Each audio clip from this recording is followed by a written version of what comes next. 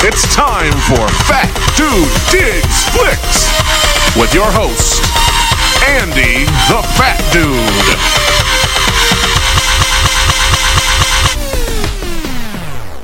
Hello everyone and welcome to an all-new episode of Fat Dude Digs Flicks. I am your resident Fat Dude, Andy, coming to you recorded from Sioux Falls, South Dakota, and it's Tuesday. It's Wednesday. I don't know where I'm at. Who am I? What am I doing here? That's my Monahan impression from the 1992 presidential election. That's a deep cut. 92? Was it 92? 96? That's a deep cut, folks. That's real deep. Anyway, hey, good morning, everybody. It's Wednesday. This is the week after the release of Captain Marvel, the latest huge film from Marvel, part of the Marvel Cinematic Universe, and I just wanted to take a moment to kind of talk about it a little bit.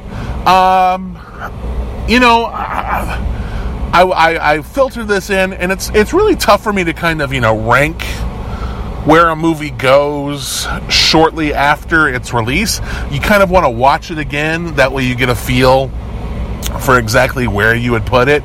I think also there's the whole thing that rank doesn't really matter, just as long as you enjoy the movie. But I went ahead and filtered this in to my Letterboxd list of where I think Captain Marvel ranks as far as the rest of the Marvel films go. And from my initial experience with it, I've got it at number 12. Number 12 out of 21, so that's not too bad. I also want to say, before I really go into too much detail, and this isn't going to be a really long podcast, I'm going to make it short. If you've wanted to know anything about Captain Marvel after seeing it, you've probably already listened to other podcasts and watched videos on YouTube and stuff like that. I just want to talk about different things about how this whole Captain Marvel thing has affected me, because I'm selfish. But no, it's just I'm just kind of throwing my 2 cents in the Captain Marvel hat. I feel a sense of regret and kind of disappointment for including in the first paragraph of my review that it's not the best movie, but it's fun. Like, I feel like there's something that really detracts from the film by giving it a qualifier. I don't think that's fair. And the reason why I don't think it's fair is that it kind of calls into question my thoughts on other Marvel movies, because do I do the same thing with them? Do I give them a qualifier? Do I say, oh, it's not the best Marvel movie, but it's pretty good? No, typically I kind of just launch right into my review. And I wonder if that is some kind of bias on my part, which that's really calling into, really making me question a lot of things.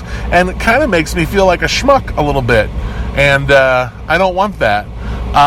But also at the same time, too, maybe it's because there has been so much of a backlash directed at this movie before it even comes out that, the movie does pretty much have to be perfect in order to get some people to shut up. And those people are not going to shut up. If you've been on the internet over the last couple of days, since the release of Captain Marvel, before the release of Captain Marvel, you have seen your fair share of people talking shit about this film. And since its release, it's been, the shit talking hasn't stopped. And there've been a lot of coded language, I think, in some of the reviews that I've read that have been really trying to skirt that line of like, look, I'm not sexist, or I'm not misogynistic, or, I don't want to be considered something, but I'm going to say this. And why say that if, you're not? It's that thing, I'm not racist, but I'm going to say something real racist. Don't open the door if you have no reason to be there. Right? That's all I'm saying. Anyway, but just in thinking back on Captain Marvel, I had a really great time with Captain Marvel. I just had fun. And I think that's something that's super important about these movies. We get so caught up in the formula, so caught up in what these movies are trying to do to keep moving the story forward, that I think sometimes we forget to just kick back and have a good time. We're putting so much pressure on these movies to, like, change the world, when really, I mean, they're just entertaining movies. I also that's not what I want to say. I also kind of refuse to compare it to Wonder Woman, because I feel like that's trying to put these two things up against each other. One of the things that I was really excited about seeing online over the last couple of days is that Gal Gadot posted a picture of, like, Wonder Woman and Captain Marvel fist bumping, and it was like a message that was like, hey, congratulations, great work, I'm super proud of you. Man, that's awesome. Like, it's so cool that these people who are doing these big, huge tentpole movies are supportive of one another, especially if there's something that's, you know, in the grand scheme of things, really making a difference. Like, it's a big deal. It is a big. I'm gonna steal a line from former Vice President Joe Biden here, and Mom, cover your ears. It's a big fucking deal to have a huge tentpole superhero film fronted by a wonderful actress like Brie Larson. Like, just to have a female-driven film of this nature is awesome, and I don't think we can,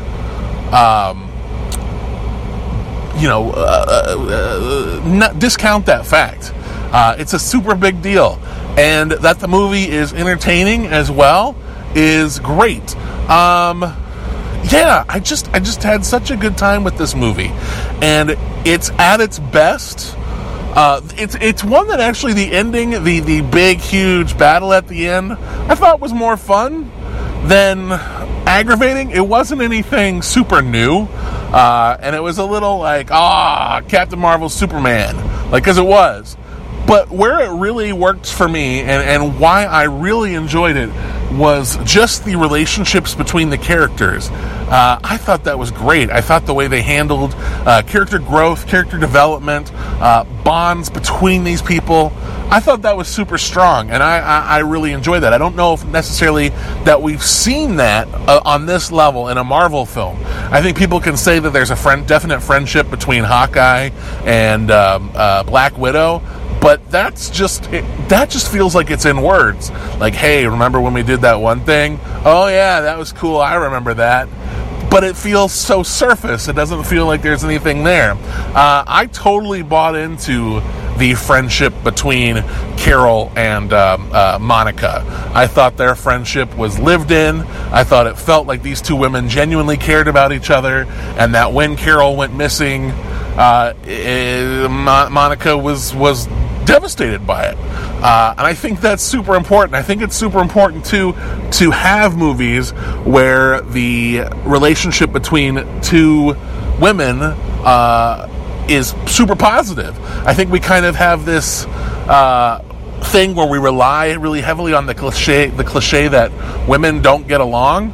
That's some of that's bullshit. Like, some of that's bullshit. I think that I've seen enough of my friends and how they relate to one another to know that, strong female friendships are kind of the bomb. So it's awesome to have that in a movie. It's awesome that Carol Danvers is so powerful, so cool. I thought there were great performances all around. I loved Goose. I think if you come out of this movie, it is not debatable. There's no debate on how awesome Goose is. I did see something online, and I should probably put a little thing that there's some spoilers here. Maybe I'll give this whoop whoop spoilers, whoop whoop spoilers. I did see this thing online where somebody posted a picture that was a quote from one of the older Marvel movies where Nick Fury talks about losing his eye. And he's like, yeah, last time I trusted somebody, I lost an eye. And that person posted a catty comment about, yeah, they really planned this thing out. Well, actually, to put on my mansplaining cap, no, I mean, they did. They addressed it in the film. There is a specific moment where Nick Fury tells Goose that he trusts him, like, that he trusts that cat. It's silly. It's kind of comes out of left field, and it's like, oh, okay, well, that's why you telling the cat you trust it. But it makes sense because he says that in Iron Man, in one of the Iron Man movies, the last time he trusted somebody, he lost an eye, and sure enough, he loses an eye in this movie to somebody that he trusted. So that's fun. Goose the Cat is awesome. I really enjoyed this movie. I had a great time with it.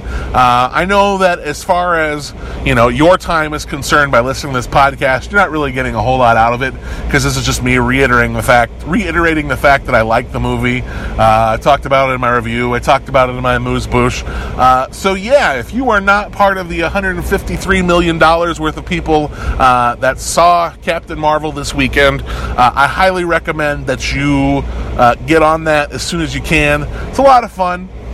Just a solid, entertaining movie. Yes, it has its faults, but so does every other Marvel movie. So does pretty much every other movie that's not Citizen Kane or The Godfather. Nothing is perfect. It just has to be entertaining, and Captain Marvel definitely is that.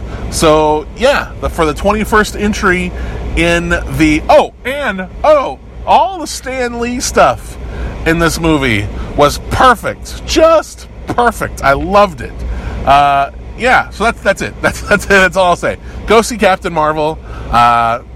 Go see it again if you want to. A great time in the movie theater. It's going to wrap it up for this episode of Fat Dude Digs Flicks. If you want to, if you're not already, please follow me on Facebook, Instagram, Twitter. Just do a search for Fat Dude Digs Flicks. Also, if you're on the Facebook, I would definitely say to give a follow to Backlot 605. The gang over there is awesome. And Midwest Movie Talk with Blake and Jameson. I would name, for Backlot 605, I know there's Brian and Casey, and there's Chris, but there's a bunch of people who contribute over there. So if I would have to name this list of people, and I know I'd forget somebody, so I'd feel really bad about that. So I'm just going to say, follow the gang at Backlot 605. They've earned your follow. Follow Midwest Movie Talk, and then also follow the Sioux Falls film community. If you live in this area, the Sioux Falls, South Dakota area, we are gearing up for something cool. We're looking forward to kind of strengthening the film fan community around here. So give us a follow there and join in the conversation so that you know what's going on. Also, I've got YouTube videos up again. I have a new YouTube video. I knew I would do it. I've got plans for other ones too. So follow me on YouTube, Fat Dude Digs Flicks. That's the channel. Subscribe, like the videos, comment, all that good stuff. Subscribe to this podcast. Rate and review this podcast. If I get more ratings and reviews, that puts my name out there to other people, and I would like to have a nice base of people listening, because it's fun. If you want to email me at fatdudedigsflicks@gmail.com, you can send a loaded recommendation with a gift card, and I will definitely review whatever movie that you recommend, especially if it is a loaded recommendation. Otherwise, if you just want, but don't contribute any money if you can't afford it. Please don't. Don't just be like, yeah, you can have my last $5, Andy. No. I will not take it. But if you have anything extra lying around that you're like, here's $5, watch the My Little Pony movie. I will do it. So that's cool. Just in general, if you have anything you'd like, any questions, comments, concerns, please send them along to fatdudedigsflicks@gmail.com and just join in the conversation. Thank you so much for listening. Have a wonderful rest of your week. I feel like I should also take a second to acknowledge the toxic fanboy culture that kind of tried really hard to bring this movie down before it was even released. $153 million. Suck it, nerds. Thank you for listening to Fat Dude Digs Flicks.